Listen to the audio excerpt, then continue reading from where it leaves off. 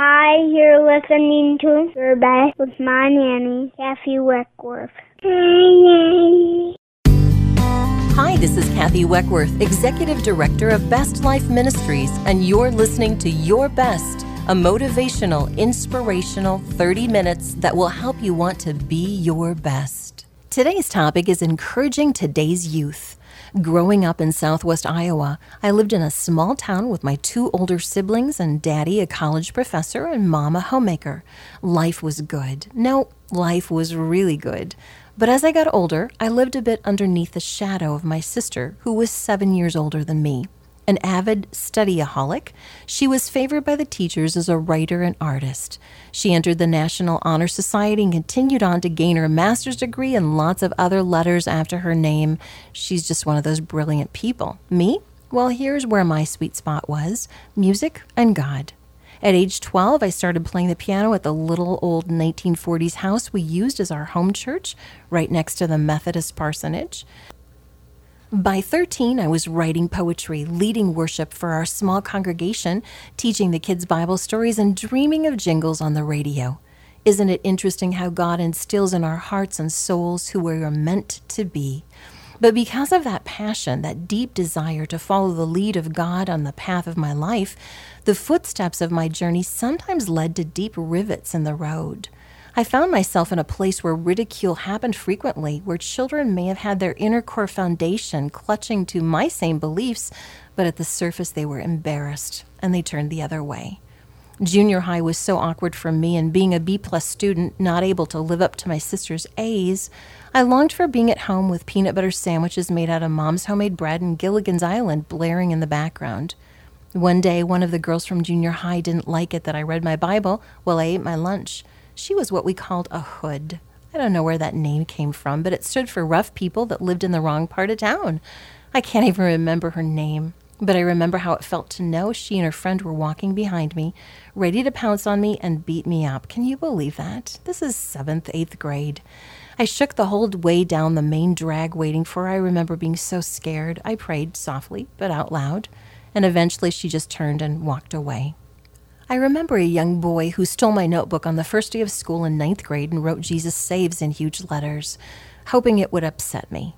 I proudly displayed those words and didn't mind, after all. He had nice handwriting. But there were days of depression that came and settled in. I didn't belong. I was set apart from my beliefs even back then in 1970s. High school was better than junior high because I was able to take writing classes and spend free time writing music in the band room. And I had a great friend named Kristen, who ended up being a pastor's wife, and she got me. The most difficult thing of those days was the farm boys drinking beer, or some of my high school classmates being promiscuous. I still remember what my friend Keith said when I asked him why no one ever wanted to date me. He said, "You're the kind of girl we want to marry. We just don't want to date you." In the 1970s and 80s, there was no social media. Drugs were at a dull roar, with marijuana being the front runner. Human trafficking was something Abe Lincoln had conquered through a battle. Kids were home by 9 o'clock. Church youth groups offered fun events like hayrides and roller skating and vacation Bible school. Life was much simpler for the everyday teen. But today's youth are faced with a challenge of many difficulties and a push to grow up too fast. Little kids in 2nd grade want cell phones, and I know that my grandchildren, 18 months, 2.5, and 6, all know how to operate my iPhone better than I do. Social media helps to promote bullying and abduction. Life is different. How can we help? How can we invest in our kids and make a difference? What can you and I do? Well, friends, today with me in the studio is Rachel Sagi-Kupski, pastor of student ministries for the Waters Church in Sartell. Rachel graduated from North Central University with a degree in youth development and has been speaking about abstinence at junior and senior highs since she was in senior high herself. Hey, Rachel, welcome to the show. Thank you. Thanks for having me. Rachel, today's world is faced with many things that people my age never faced. With the growth of social media and technology, what do you see as the top issues that today's youth are facing? Yeah, I love social media, and I love technology, and I love Instagram and Facebook and all those things, but they definitely bring huge challenges. for our students and for teenagers and people that we never had to before deal with, and where your thoughts and feelings can be seen by anyone at any time. There's a place for students to share their highs and lows and things immediately. I think it's different from years ago where if you had a bad day or something, you had to go home and wait till you could call your friend later on or talk to somebody face-to-face and process it. And I think it gave people the ability to process in a healthier manner. I guess something that I think technology and social media has hindered is students' ability to just learn how to cope and use their coping skills to manage their emotions, just because social media has such a immediate response and immediate rejections. Those would be some of the most difficult things that I see that arise from social media and technology. And I think you're exactly right, because it's so true that, people are writing anything and everything, more so than they ever did. They're so very, very raw and real and authentic now. One of the major concerns that as a parent and a grandparent I have for the youth of today is this uprising, scary topic of human trafficking.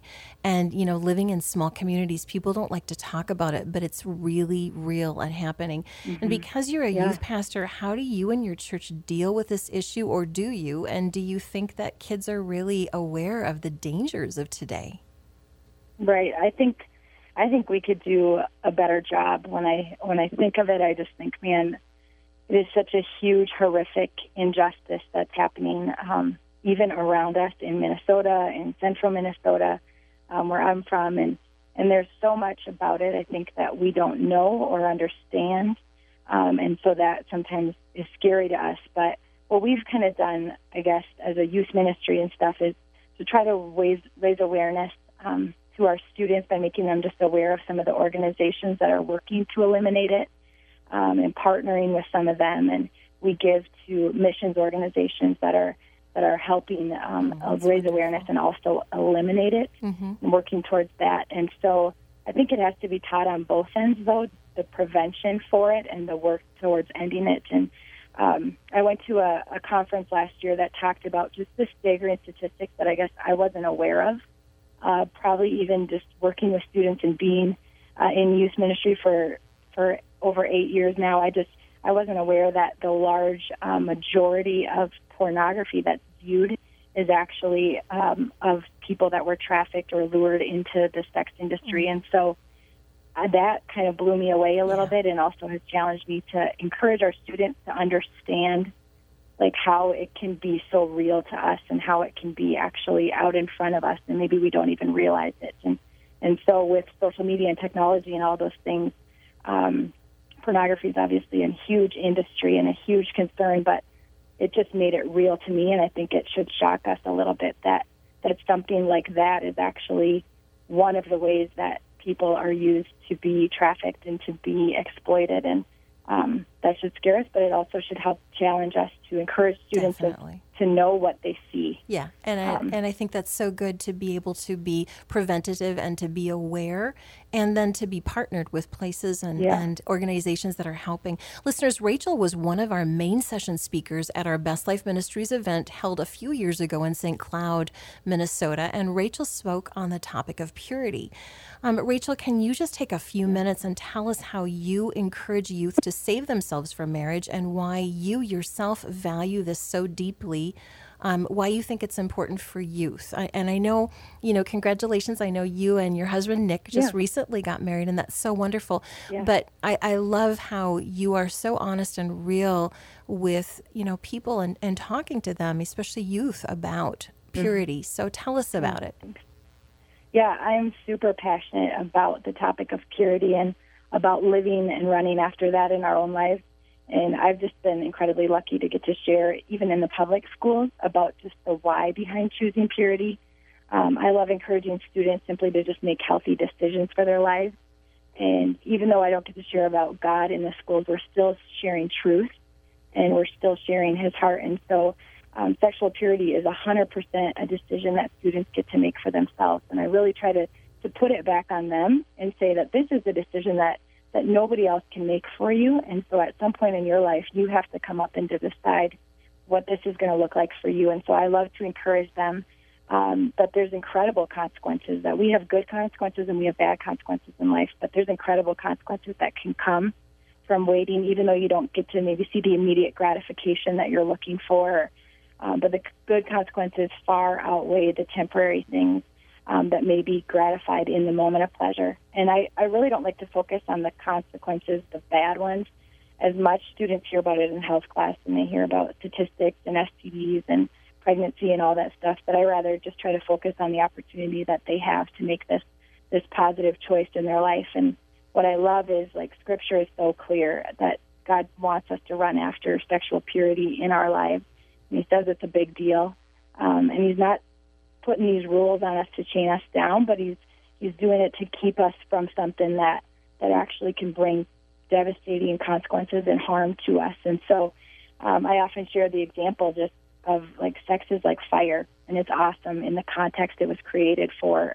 It's great to be around a bonfire in the fall and things like that, but it changes the situation when your house starts on fire. Fire is not awesome at that point. And so I talked just about how sex, when it's taken out of the context of marriage, can be heartbreaking.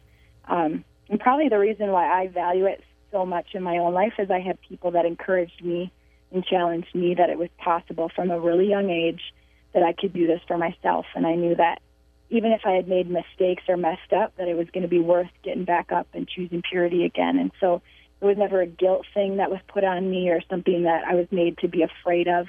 It just simply seemed like a great choice and that something that God would honor. And so as I get to speak in schools and stuff, I've shared my story, my personal story, and just said, hey, I've been speaking in schools for 13 years on this topic, and I was single for a really long time, and I know it was hard, and I know that it was hard when you felt like you loved somebody or you felt maybe pressured into something, but I'd also seen the devastation and stuff that could come. And like you said, I just got married in August of this year, and it's so incredibly rewarding to just know that everything I spoke about all the time and just challenging students that they could wait and that it was going to be worth it. It's so incredible to be on the other side now and to say, yeah, it was worth it, and I'm so glad, and I don't have regrets.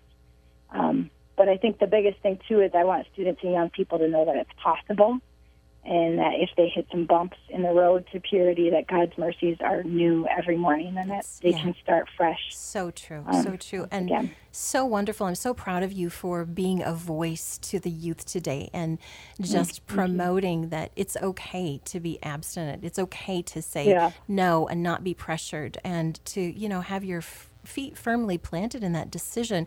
Well, listeners, if you're just tuning in today, you're listening to Your Best with Kathy Weckworth, and in the studio with me, I have a pastor from Student Ministries, Rachel Soggy-Kupski from the Waters Church in Sartell, Minnesota. Rachel, what are 3 things today that you can send us off with, that you can tell parents that we can do effectively to support the youth of today? I think one of the hugest things is parents don't have to do it alone. And I think to look around and realize that there's people that want to partner with you and walk through the situations in life that your students are going through, and that's grandparents, pastors, mentors, teachers, coaches, other godly people, youth leaders, other voices that are just going to say the same thing that a godly parent would say, but just maybe in a different way or from a different person.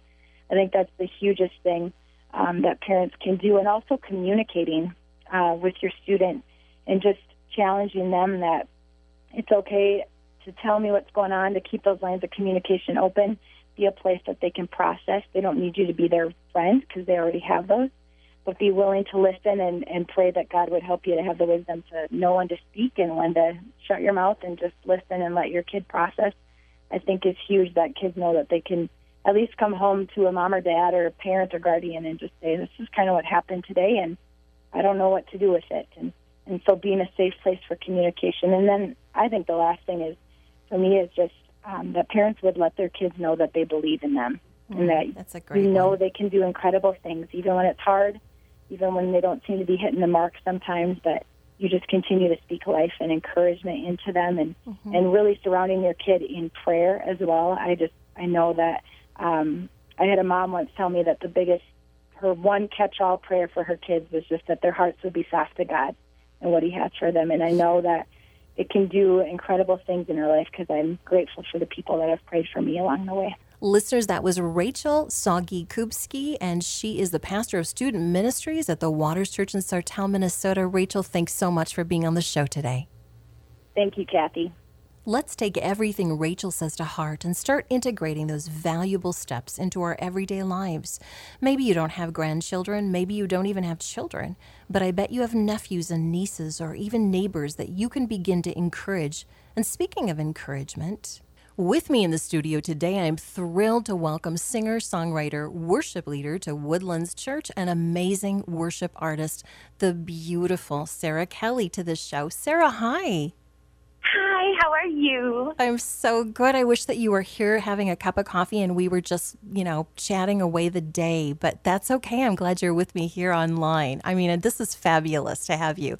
So thank you. Sarah's a second-time Grammy Award nominee in category of Best Rock or Rap Gospel, and her music is compared to Sheryl Crow, Janis Joplin, and Norah Jones. You know what I love, Sarah? Those are cool people to be compared to. How fun. No, but they're so, you know what I love about that? That was a quote from Billboard magazine, actually.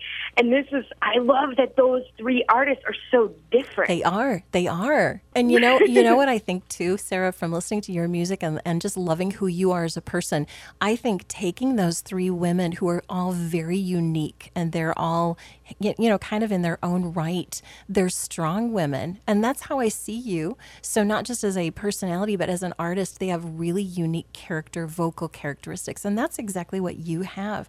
And you're a worship artist, songwriter. The thing I absolutely love about you is that you didn't have a perfect life and you don't mind telling people about it. You're someone really real and honest and transparent in your walk with God. So can you just start us out today and tell our listeners a little bit about your struggle with abuse and your self-professed addiction to self-hate? Talk about that with me. Oh, yeah. I mean, I'm just like any other girl, right? I had to go through junior high and get through high school, and a lot of deep insecurities really developed over that season, that time. For whatever reason, it was, I'm a teacher now, and I have a lot of kids that age, and I watch some of them deal with that more than others. And I was just one of those kids that really just was insecure. My parents didn't do anything wrong. There was no blame there. It's just literally, I was just one of those that had that gene of just really not liking myself. Nothing I could do would be good enough. I compared myself with other prettier, better people, and I felt less than. And I think self-hate is a bit of an addiction, and I think I indulged in it. I literally got kind of addicted to not only not liking myself, but actually hating myself early, and just being super hard on me. And then eventually what happens is with girls that deal with this, if we don't catch it and we don't, help them steer their thoughts a little bit differently, you get tired of beating up yourself, so you look for someone else to do it. And don't you think with somebody, having the issues that you struggled with of, not liking themselves, hating themselves, I mean, that's a strong word, but hating themselves, you look for people, like you said, who are, maybe kind of fostering into that, feeding into that, maybe controlling, maybe angry themselves. I know for me in my background, that's what I tended to zone to, was the person that was, controlling and abusive. And somebody who's dealt with things like this in their lives, Sarah, what can you tell our listeners that encourage them, to stay aware of that and to maintain healthy relationships? What do you tell people? First of all, if anyone out there is getting hit in your home, this is a big misconception I had. I thought Jesus expected me to stay. And that's just absolutely unbiblical and incorrect. That's right. It's just not that's right. And churches, go get counsel from your pastors. Yeah. Do that, but don't. Just know that God is love. Right. And love and fear are two very different things. That's right. And if think about it, it just doesn't make sense. You're right. And if God is okay with that. If you're involved So, in a church that is like not supporting that, and they're saying, nope, you have to stay with this person, even if they're beating or hurting you, you've got to walk away from that person and that church, because a lot of times churches don't understand. You know, we're grounded in Scripture. We don't believe that people can be bad. You know, so you have to be aware of that as well. Yeah, don't you think? Exactly. Yeah. And it's the hardest thing to walk through that I've ever had to walk through, but let me encourage you guys that on the other side of that is like when God, like, because he sees your heart, he sees you trying. The power's in the try, like, and you're trying to honor him through this. So the reward for that is so amazing. I am married to the best, most gentle, kind. He looks. I hope no one's offended by this, but he looks like the Swedish version of Jesus, like the blonde hair. You know, fabulous. And he's just so. I married a man of God. He's from Sweden. It's been 7 years. Let's talk about your recent project called My Corner of Heaven. And you've been growing as a songwriter and artist. How do you feel your music is morphing? Oh, this album is so much fun. It's like a lot. I'm making the music I want to make. I'm not. Yay. I mean, I know your radio station. I totally get it. I'm so respectful for what you guys do. However, I'm making music that I think my crowd wants to hear, and it's not. Great. I'm not trying to chase the radio single. Yep. The whole album is about this corner of heaven where all the rockers are going to get together, and we're just going to be able to be ourselves, and it's okay. Yes. So I mean, it's like so much fun. It's just a fun concept for an album, and I have a lot of rock and roll people, like Slash played on my second album, and you know, so I mean, I'm very accepted and appreciated in the rock community, so I always want to find a way to bridge those two. Yes. And my albums are always geared to be someone's first experience of worship. Okay. Because at my shows, it's not just about worshiping. It's about, okay, usually we have to get someone saved and then get them worshiping within 20 minutes. So let's hurry this along. You know? Yeah. So, I mean, you know, a lot of times the people that attend my shows are not, not necessarily a Christian crowd is what I'm trying to say. Sure. And especially in Sweden. Yes, you know what? So. I loved the video. Oh my goodness, I loved your video, Unescapable. I love the song, and we're going to just play it here in a few minutes. But tell me just really quickly, what's the premise behind that song? It is just, it's about, overly religious people. And that the fact that when I wasn't looking, I maybe even became one, and sure. I tried to hide this pocket full of pride from my own creator, designer chains keeping me enslaved. I'm desperate for a savior. So, I mean, it's just, it's about literally running so hard from God's love because you're busy on your high horse or busy with life or whatever. But the process of him catching you and you realizing that you're not all that and you need his grace every single minute of every day. So and again, true. I put kind of like almost like it has a little bit of an urgency in the guitar riff, like dur, dur, dur, dur. It's almost like someone's after you a little bit, and who is after you is God. Just when he catches you, it's the best. I love it. So that's supposed to be the bridge. Is when he finally you look at yourself in the mirror and you're like, okay, I'm not all that.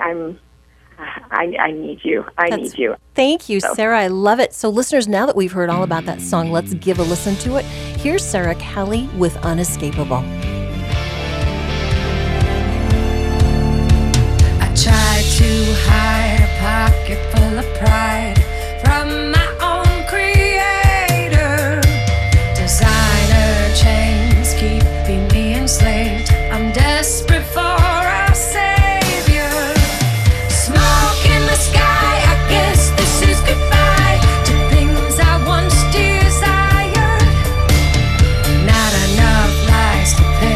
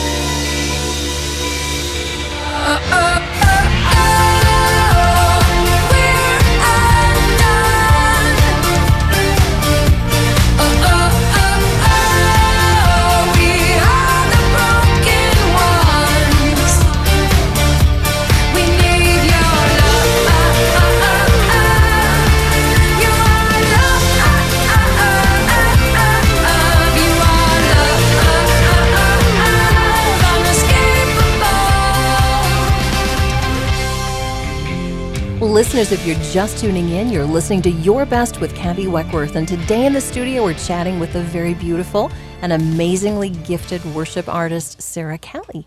Sarah, and I am so proud of you. I'm just proud of everything that you're doing. And mostly I'm proud of the fact that you're not a victim who's just sitting in the corner sobbing or crying or sorry for yourself. You got up and you walked out and you're helping other people. And that's what makes me so happy. And you're using this incredible, fabulous, edgy, wonderful music that you have just to bring people to Christ. So thank you so much for being on the show. I am so glad that you're my friend and glad that you're here with me today. Absolutely. It's my pleasure and my honor. Thank you so much. Okay. Listeners, maybe you had an ideal childhood, or maybe you were hurt or bullied. Perhaps you were abused or beaten down. Here's what I know. We can't change our past, but we can change the present and the future. Determine that you're going to walk down this path looking to the left and the right to see the youth of today. Don't look down on their differences from your childhood because somebody was mean to you. Look at how you can encourage. Look for ways that you can invest, build up, and make their lives better. Who knows? You might be the difference maker in their world, the one who God uses to change the course in their journey. Let me pray with you today. Dear Jesus, life today for the average child and youth is really challenging. I pray that you will help us to look around and encourage kids. I pray that we will be convicted to encourage and pray for them. For the kids in our lives, I pray that you will give us godly wisdom and insight, and that you will help us to treasure them and love them and help them to know that no matter where they go, your love for them is unescapable. In Jesus' name. Amen. Listeners, if you missed last week's show, you can listen to the podcast on iTunes at Kathy Weckworth, Your Best. For more encouragement and hope, log on to our website at bestlifeministries.com. And for more information about me, you can log on to kathyweckworth.com. Hey, thanks for being with us today. And until next time, I encourage you to go out and be your best.